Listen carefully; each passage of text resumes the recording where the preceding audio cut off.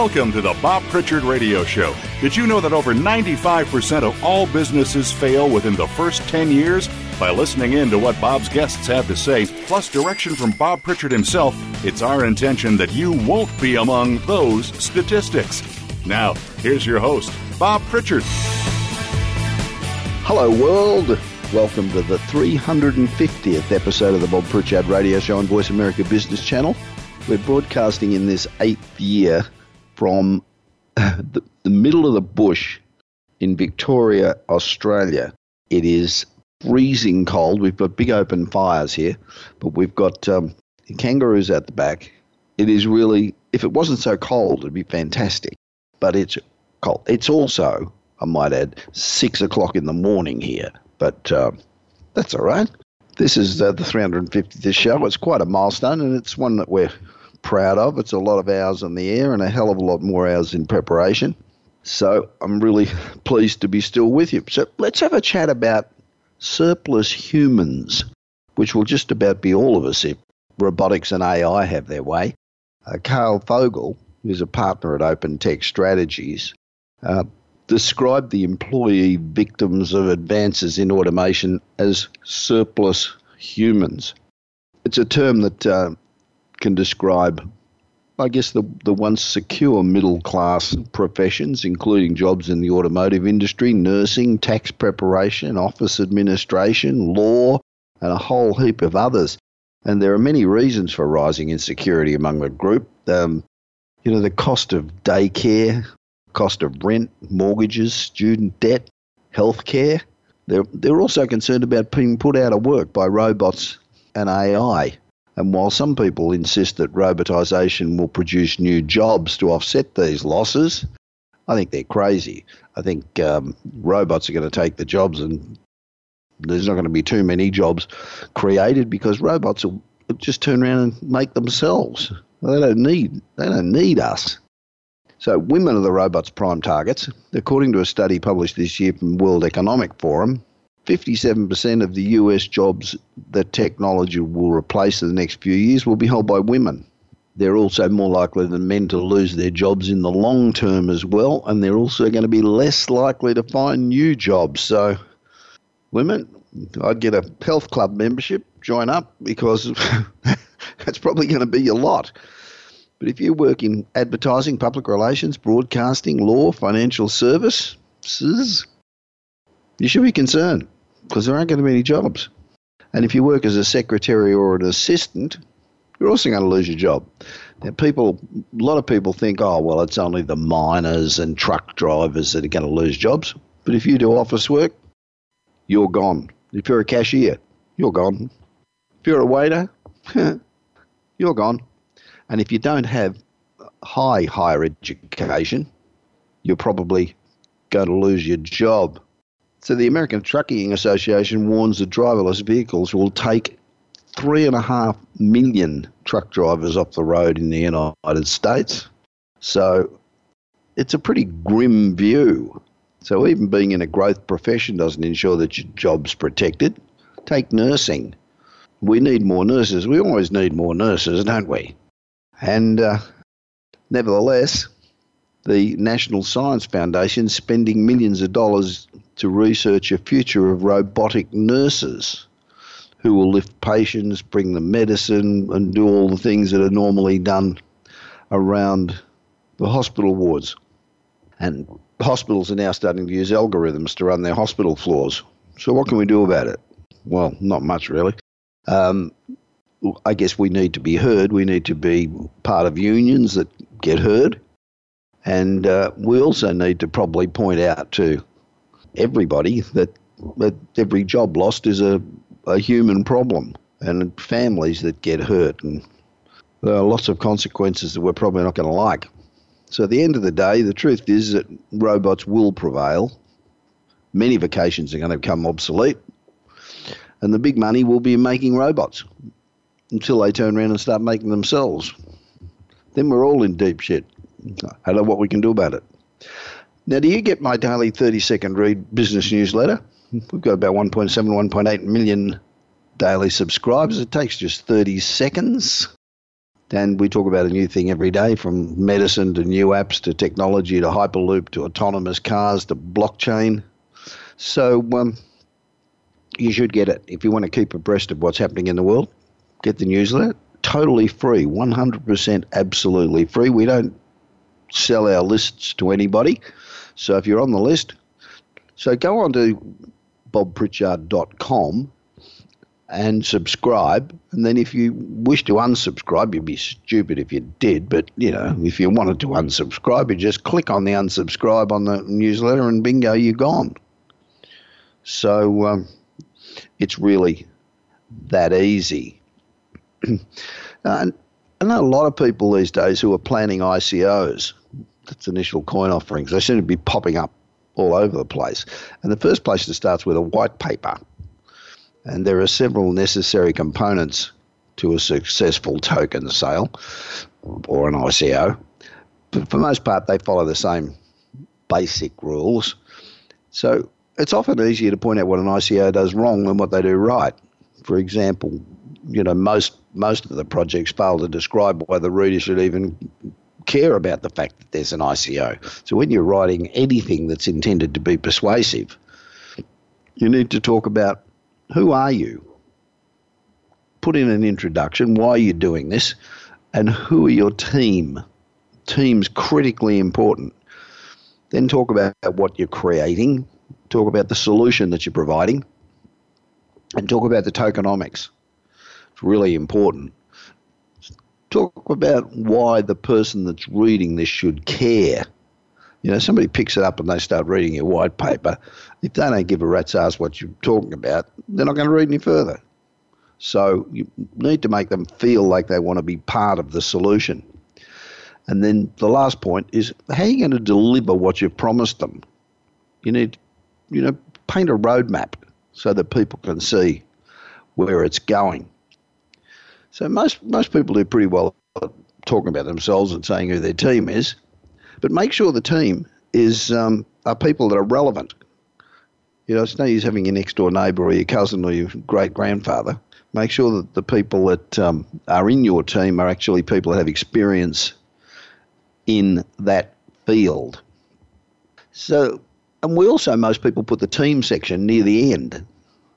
But you really should put it up near the front because, and particularly if you've got a slide deck, put the team up the front so people look at it and go, wow, that's very impressive.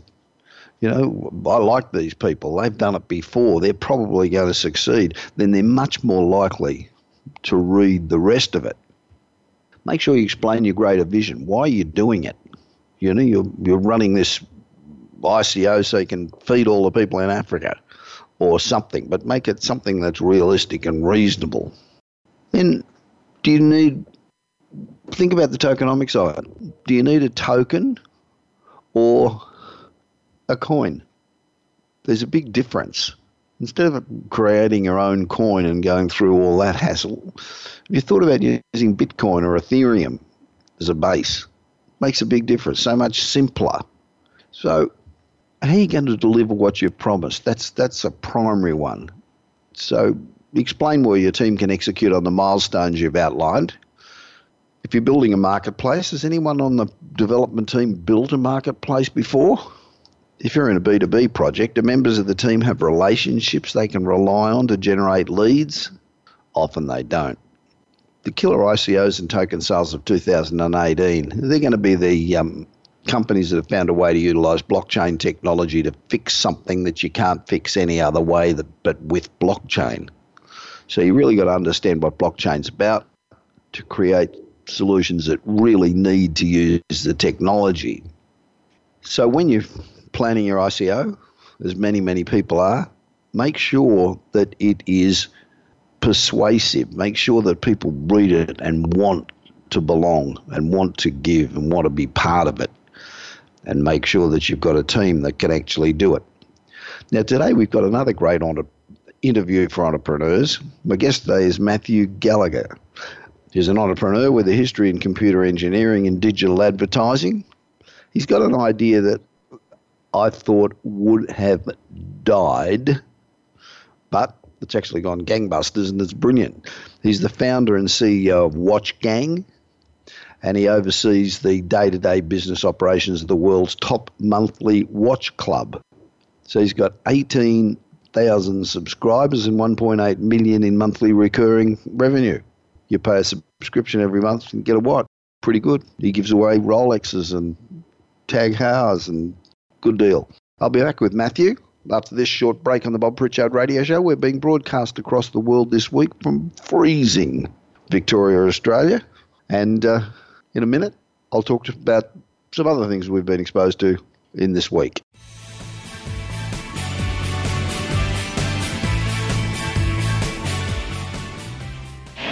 Do you want your business to achieve results you never thought possible? Bob Pritchard is recognized as the Business Leader's Advisor and has 30 years of experience as a straight-talking troubleshooter for Fortune 500 companies and SMEs across the world. Whether you need a checkup across all departments of your business or simply want to improve marketing, advertising, performance measurement, or some other area, Bob Pritchard will work his magic so you can blow away your competition. Bob Pritchard is also one of the most in-demand speakers in the world. Over 1,500 clients on 5 continents and countless standing ovations are a testament to how he changes the fortunes of business. Pick up Bob's new book, Kick-Ass Business and Marketing Secrets, at your nearest bookstore, or visit Bob's website at www.bobpritchard.com. Remember, if you want to be successful, call Bob Pritchard now. Worldwide phone numbers and more information can be found at bobpritchard.com.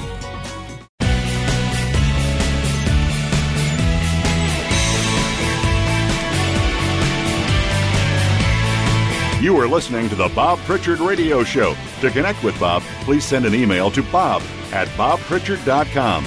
That's bob@bobpritchard.com. Now, back to the show.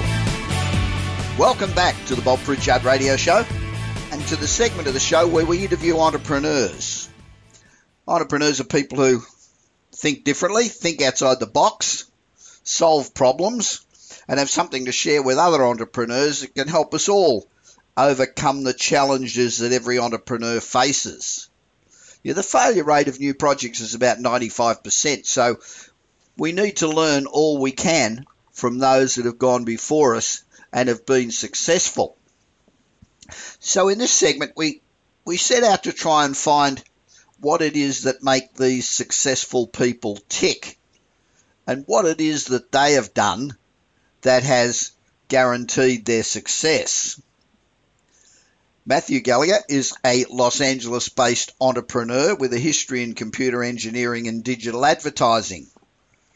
As the founder and CEO of Watch Gang, Matthew oversees the day-to-day business operations of the world's top monthly watch club, leading the business to over 18,000 subscribers and 1.8 million in monthly recurring revenue. Now, that's not bad. I think he's doing pretty well, this boy. Beyond his business expertise, Matthew is passionate about helping others and is a committed philanthropist. He resides in Studio City, not very far from where I live, with his family. You know, one of the important things I think about being a successful entrepreneur, and probably the most important thing about being a successful entrepreneur, is giving back.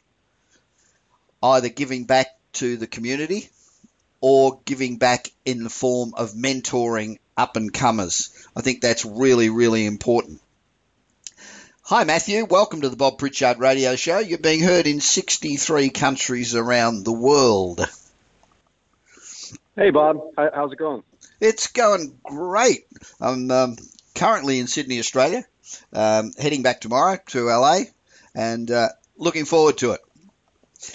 Cool. Now, I found Watch Gang to be a totally unique idea, and when I saw it on first glance, I thought, how the hell can somebody make a buck out of selling people watches every month?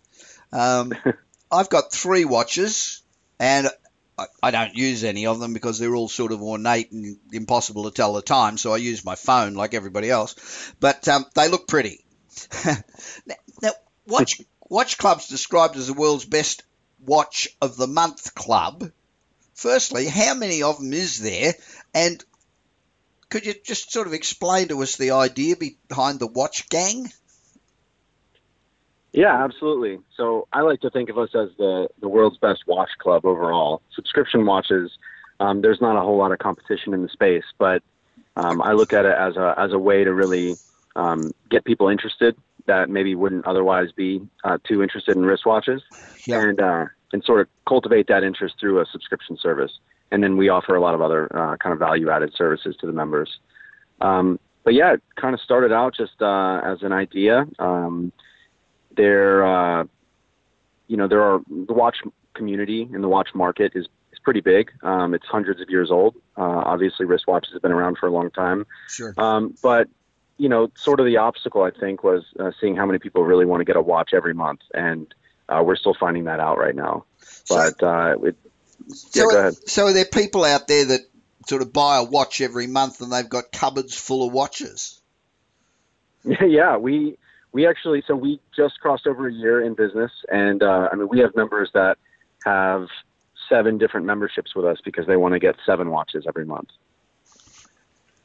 Okay, they're either obsessive about time, or they got a lot of friends, or too much time on their hands.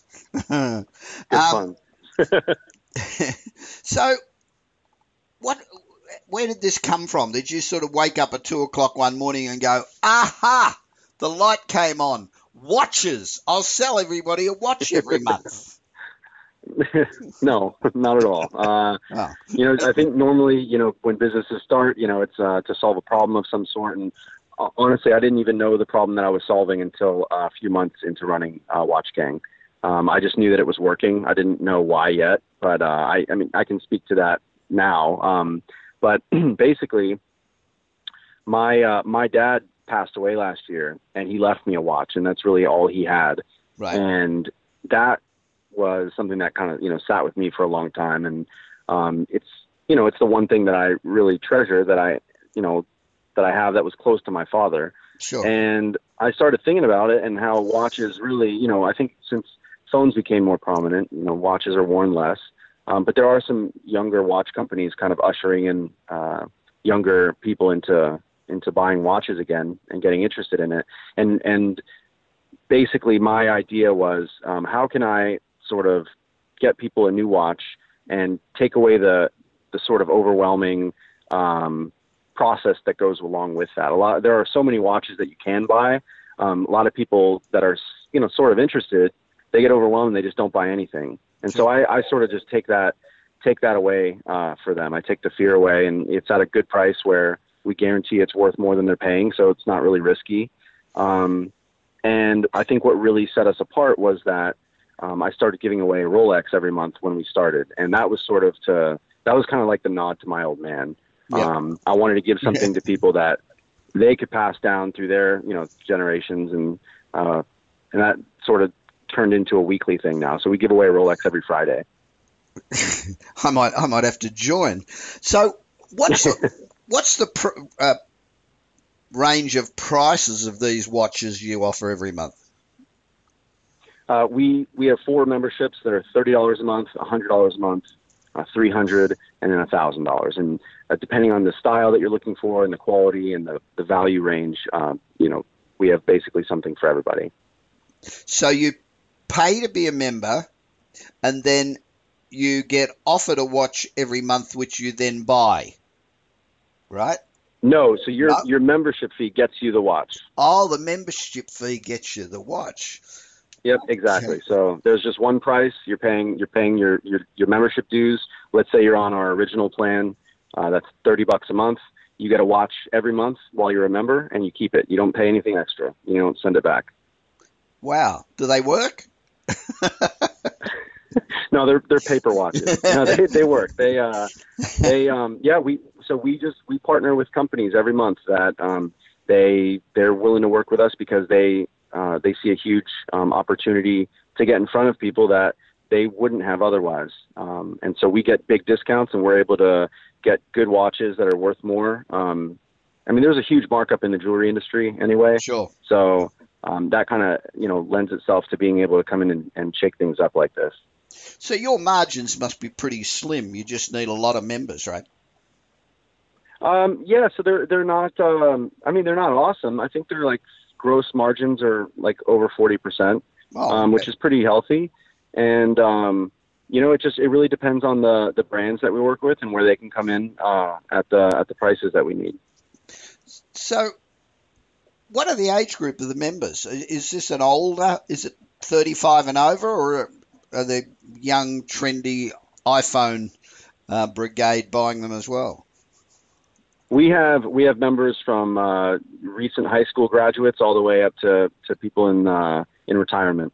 So it's really a matter of getting people excited and interested about watches and about horology, and generally people will join our lower tier and then sort of graduate throughout the membership levels as they learn more about watches and they come to love them.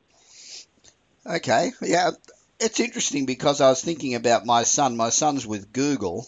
And he always uses his phone for the time, but he's got an absolutely beautiful watch, which I guess is jewelry more than functional.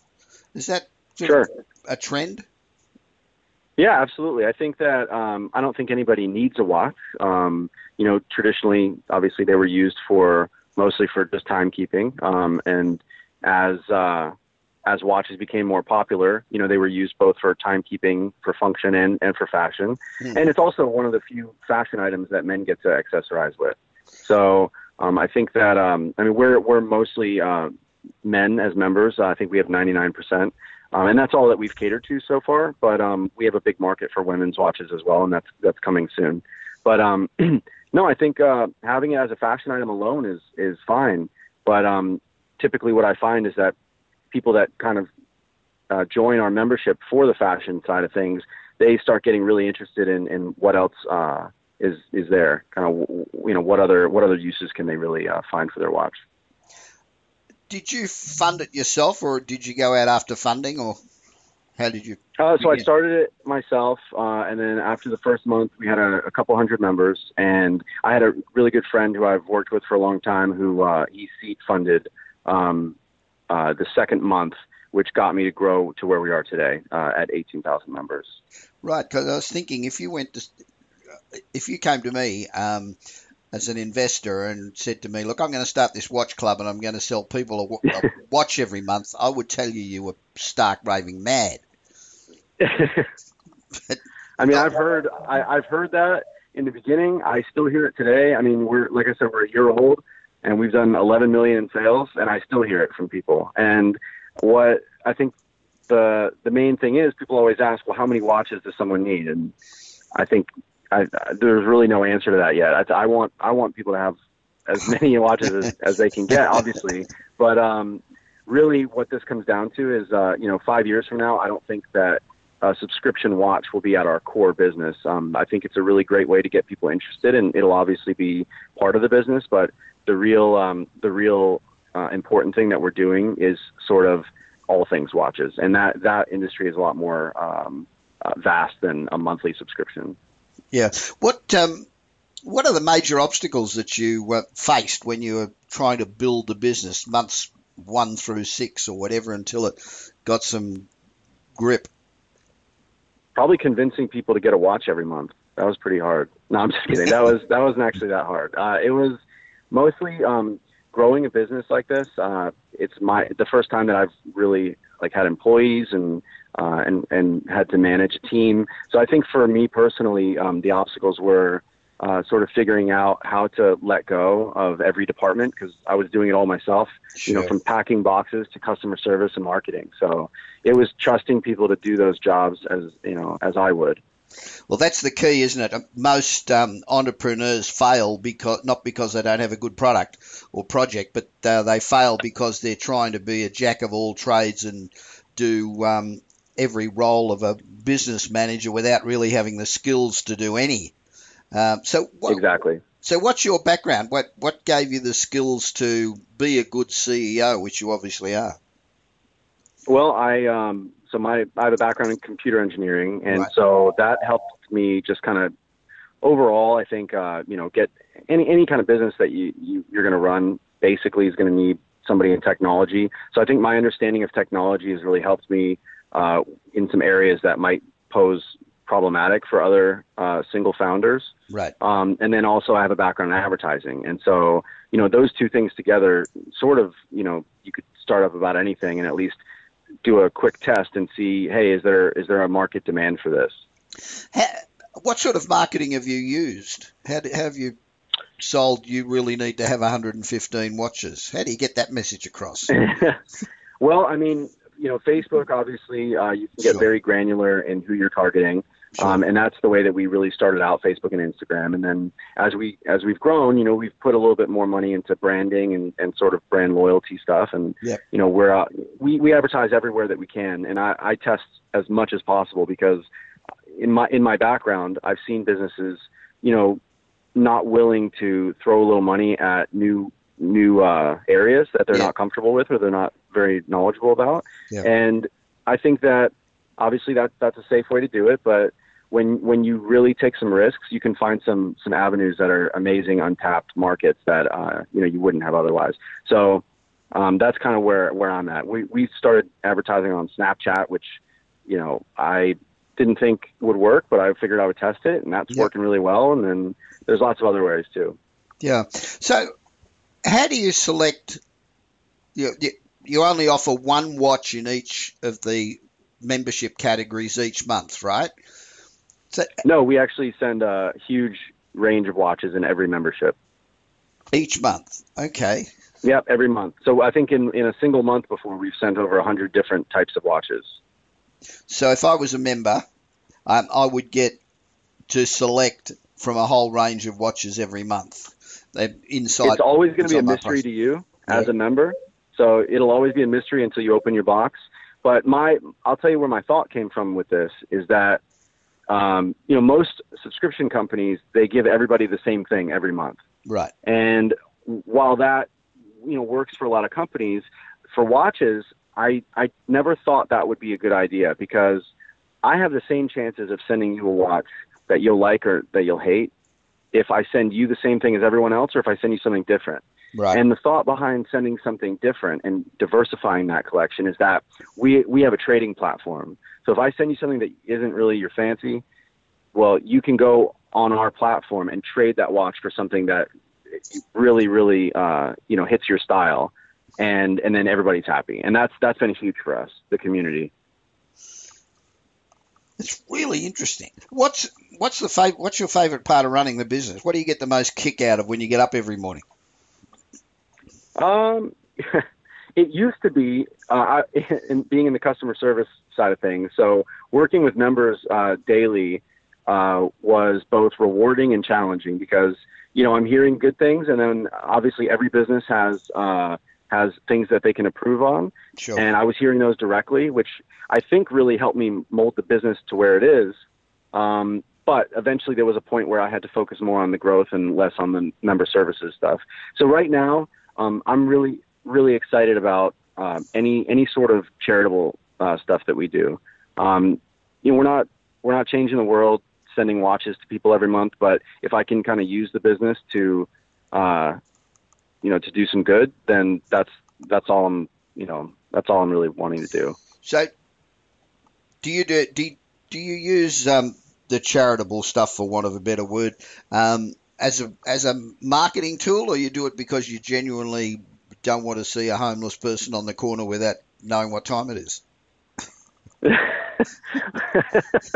I don't go handing watches out to guys on the street, but no, I genuinely, I'm a softie. I care about people. I want to help people, and I don't do it for marketing at all. I mean, I don't condemn businesses that do that because, bottom line, if they're helping people, if they're benefiting from that, that's great. I don't think there's anything wrong with that. I agree. But I've actually been uncomfortable making anything about PR or anything. So everything that I've done so far has been internal for our employees and for our customers.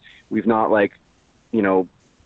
promoted it in any way. So we our members raised like $50,000 to help Hurricane Harvey victims in Texas. And great. I went to Texas as part of a cleanup crew, and I was helping people directly and using those funds to just help in any ways that I could, because I'm a big fan of seeing exactly where my money's going to help people. Sure.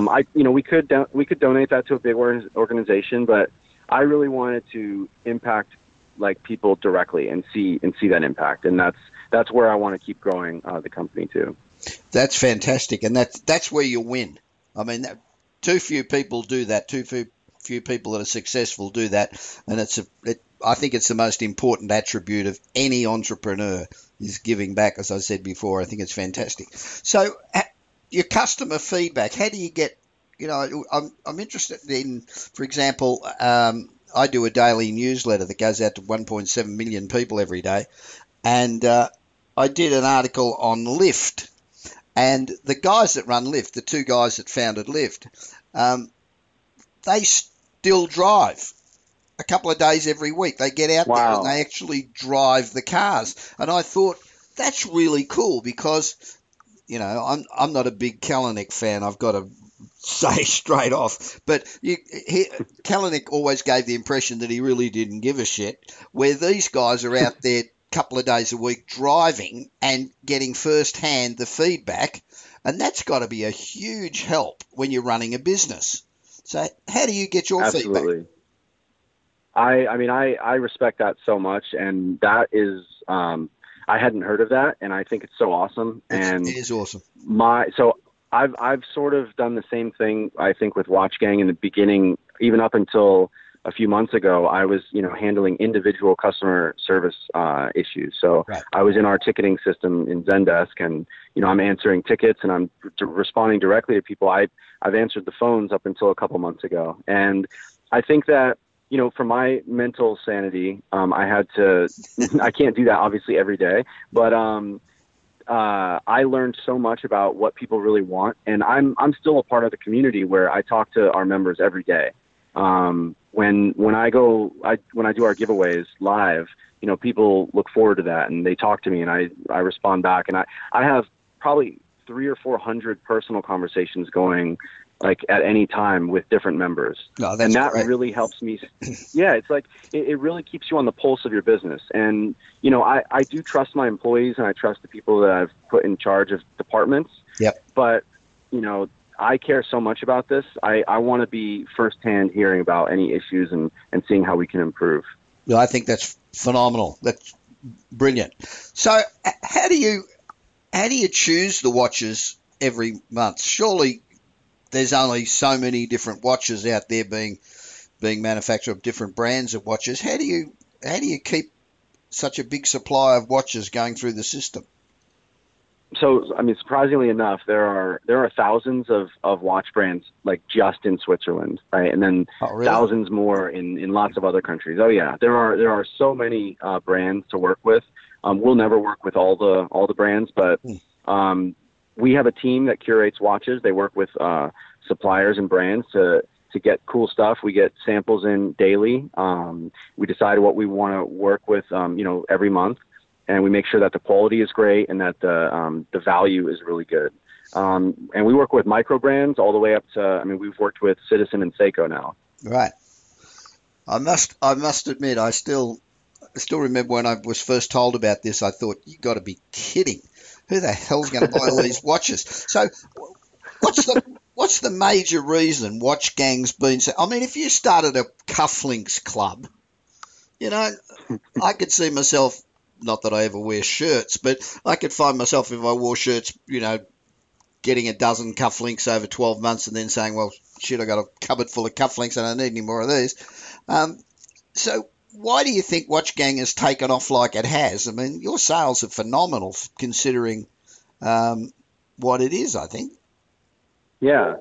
So I think the cufflinks is a good analogy, and where it differs and where watches are kind of special in that is that they are more of a collectible item that people trade all the time. And so I might send you 12 watches in a month or in a year, and you might think that you have enough watches, but people refresh their collections all the time. So 6 of those watches you might end up trading and wanting new stuff. And so you're always getting something new, and you're using, like, let's say 3 or 4 of them to upgrade into a bigger or a nicer, more expensive watch, or you just looking to, get a facelift on your whole watch box and you trade them all for a few other items. So that's the real beauty about watches, is that once people become part of the community, they love it. They love trading them. They buy and sell them every day in our watch exchange group. And I think that's the real magic behind Watch Gang. I guess I'm old fashioned. I've got 3 really beautiful watches that I wear all the time. I rotate them, but I wear the same. And I've been wearing these watches for probably 20 years. And sort of buying another watch has never sort of struck me as something I want to really collect. And you know what? There are a lot of people in that category, and I think that what we've done that's a little special is, as we've grown and we've added new membership options, we've sort of been able to, aside from the monthly watch club, we do flash sales every week where we work with partners. And I mean, my goal is really to just get the people that are members the best deals possible on anything they're looking for watch related. And so even people that maybe aren't about getting a watch every month would be interested in looking through our offers that we have weekly and seeing what they'd want to buy. Do you have antique watches as well as sort of today's modern look watches? Yeah, absolutely. And I mean, aside from the aesthetic being sort of antique or vintage, we also randomly send out vintage watches to people.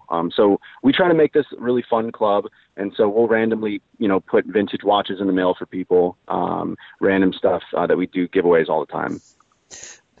Okay, your favorite part of running the business is dealing with people. What's the part of the business that you don't like and is dealing with people? I'm just kidding. Yeah, I think one of the hardest parts of the business is, I mean, I feel like I have a huge family now, and not just with the people that I work with daily, but people that I interact with, I genuinely care about. And I think it's probably a normal fear from any entrepreneur that, everything could just crash and burn one day. And I don't think that's going to happen, but, the fact that I worry about where people will get their watches is kind of ridiculous. But I truly care. And I think that's the hardest kind of overall thing for me, just coming from a place of fear a little bit. But on a day-to-day, I don't have any complaints. I love what I'm doing. It's amazing. I'm truly living like a dream right now. That's fantastic. 10 years ago, what did you want to do? Where did you want to be?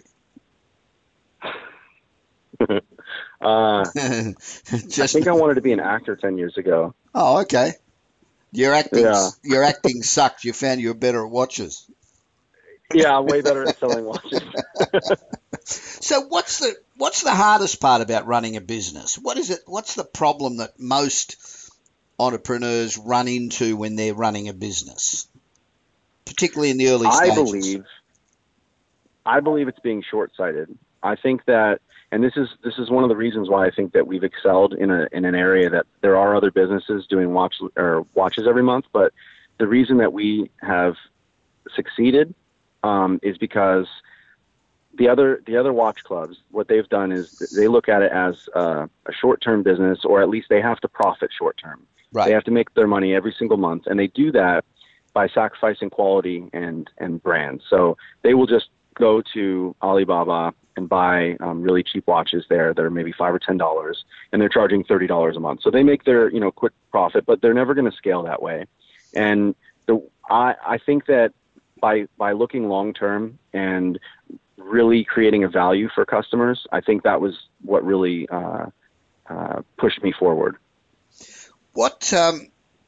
So where does the Watch Gang go now?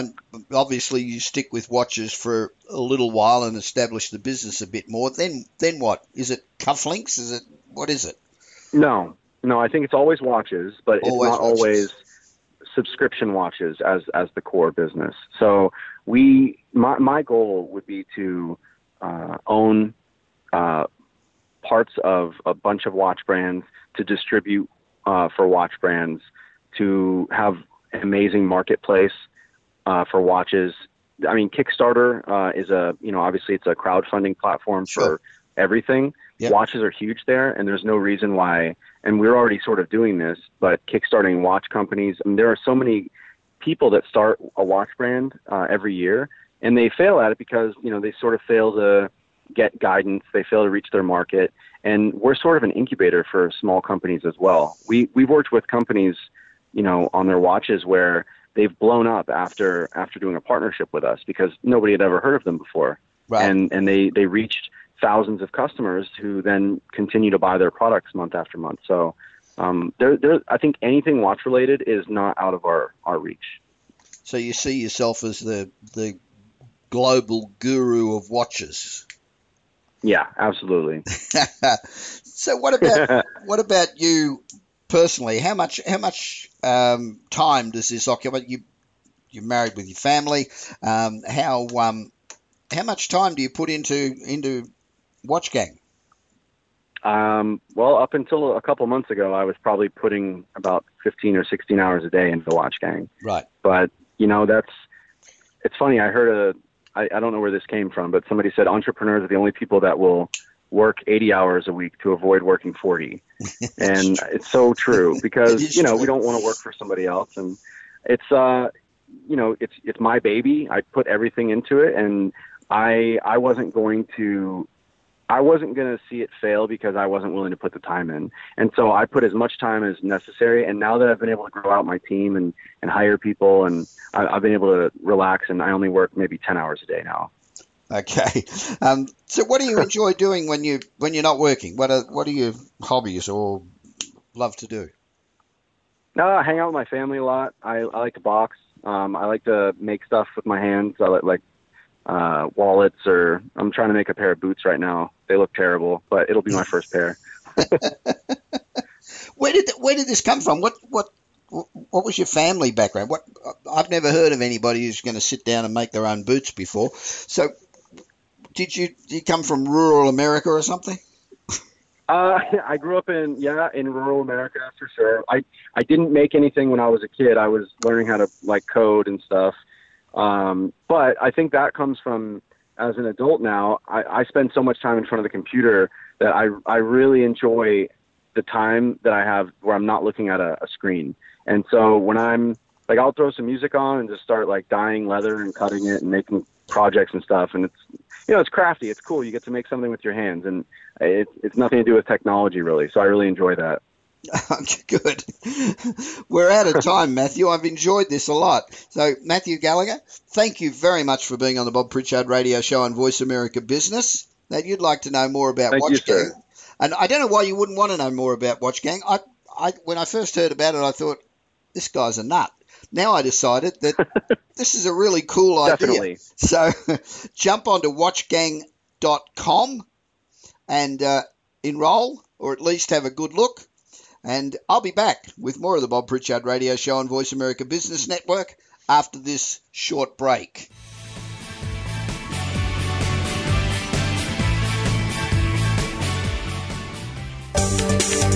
From the boardroom to you, Voice America Business Network.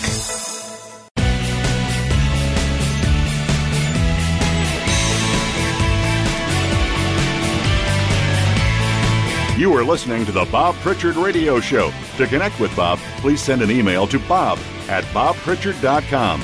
That's bob@bobpritchard.com. Now, back to the show. Welcome back to the Bob Pritchard Straight Talking No Bullshit Business Radio Show, coming to you on Voice America Business Network, and we're broadcasting from freezing cold Melbourne, Australia. I'm actually at a farm out in the middle of nowhere, and there's 44 acres. It's really pretty if it wasn't so bloody cold, and but big open fires make a big difference. That big barbecue last night, and it was pretty good. Kangaroos out in the paddock, and they tell me that if you go for a walk through the bush, you can see koalas, but it is too cold to set foot outside the door. Unfortunately, yesterday, we lost a guy named Harry M. Miller, who was an extraordinary manager.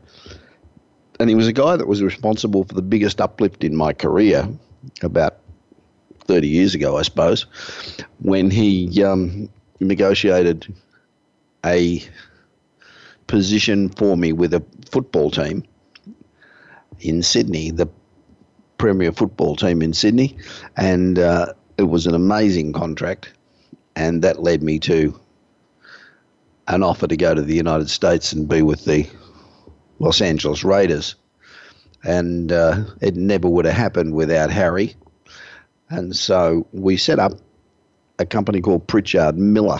His name was Harry Miller. We set up a company called Pritchard Miller, and this is around about the same time as he got me the contract with Sydney Football Club, and we had a sponsorship agency, so we went out and we sought sponsorships for companies and for individuals, and it was a great period, and he was a fantastic manager, very smart, and I learnt a hell of a lot from him. You know, when you work with somebody who's a legend and done just about everything, you really learn a lot. And so, Harry, we'll miss you, mate.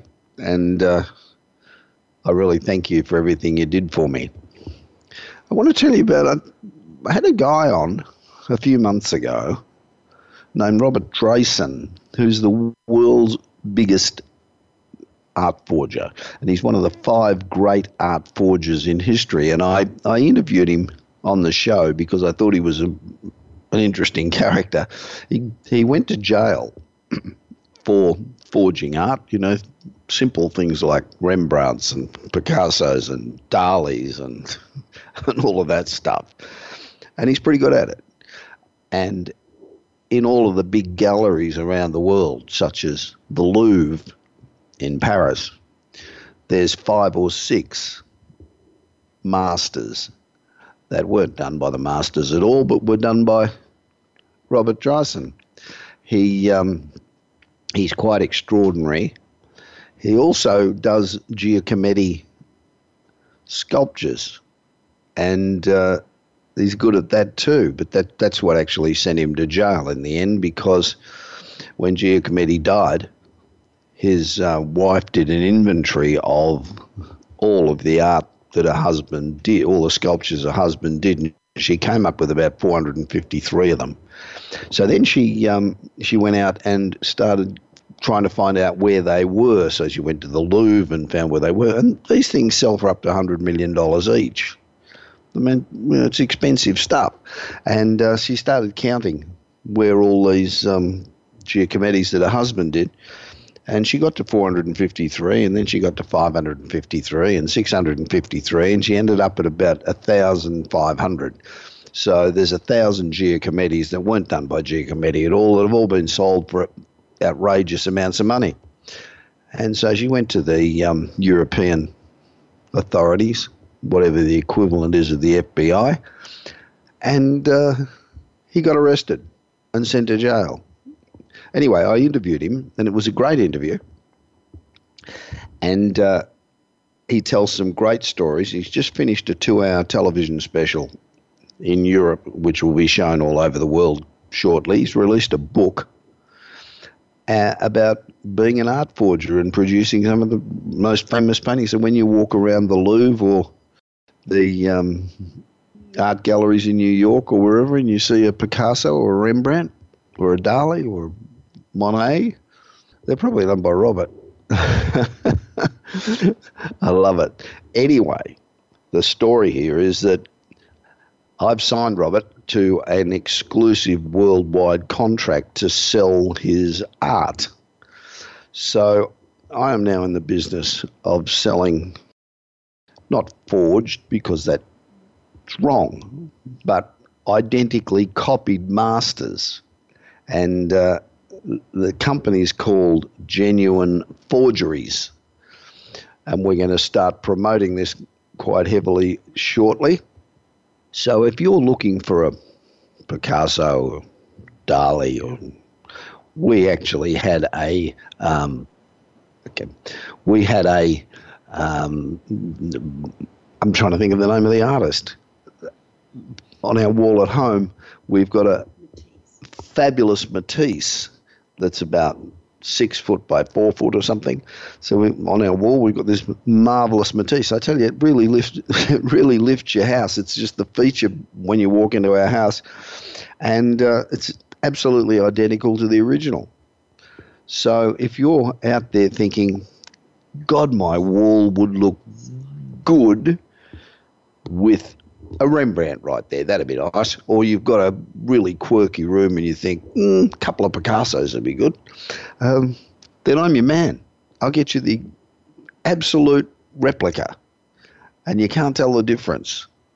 And just for a modest fee. So if you're looking for good artwork, look out for genuine forgeries coming your way shortly. And it's an interesting project. I hope that it does well. All right, so we're on our way now to 500 shows, which is a hell of a lot of shows. And I'm just about out of time, I think. I got 3 minutes, I'm just told. So, excuse me. And so I hope you're enjoying the show. And make sure that you get my newsletter. So go to bobpritchard.com, subscribe to the newsletter. And if you don't want to get it after you've got a few companies get it. For example, there's a company in England, Shooter, which is they're in 86 countries. They're one of the biggest healthcare companies in the world. And every time they get something related to healthcare or something to do with their business in any way, it might be about tariffs, it might be about Chinese economy, it could be about all sorts of things. They actually distribute it right through their staff. So instead of the one person getting to read it, tens of thousands get to read it. So I think you'll find that it does a lot of good for your business and certainly broadens the mind of your employees. I don't know whether you're into cryptocurrency. If you're not, you should be. There is a Crypto Invest Summit in Los Angeles in October at the convention center. It is an incredible event. They get the last one was totally sold out, and they'll get 6,000 or 8,000 people, 180 of the top crypto people in the world speaking over a period of 2.5 days. And it is and they talk about ICOs, they talk about all the different types of cryptos, they talk about the exchanges, how you can get involved, what you can do, the future of crypto. So if you're sitting there watching crypto thinking, oh, this is all going down the toilet, just hang on. It's only just started. Think back to the commencement of the internet. You know, didn't do much for a little while, but who could live without it now? Crypto's the same. You need crypto. You need to get it into your portfolio. I'm not saying you sell up the farm and do it, but you need to get it into the portfolio. So that's my advice for the day. Now remember, if you're not living on the edge, you are just taking up too much space. Get out of the road and let somebody who wants to succeed go racing past you. Don't clog the path to success. It's easier, it's much more rewarding to do the impossible than to do the ordinary. Anybody can do the ordinary. If you walk down the street, they're like ants. They're everywhere, and they're all ordinary. But you don't want to be ordinary. You want to be special. So bite off more than you can chew and chew like hell. If you're always trying to be normal, you're missing out on a hell of a lot. Normal people, boring. You'll never know how amazing you can be. So join me again next Tuesday. Well, I'll be in beautiful, sunny Los Angeles. And entrepreneurs just keep pumping out great products. In the meanwhile, continue to be successful because the alternative really sucks. This is Bob Pritchard. You've been listening to the Bob Pritchard Radio Show. Please join us again next Tuesday at 8 p.m. Eastern Time, 5 p.m. Pacific Time on the Voice America Business Channel. Until then, enjoy another week of success in your business and your life.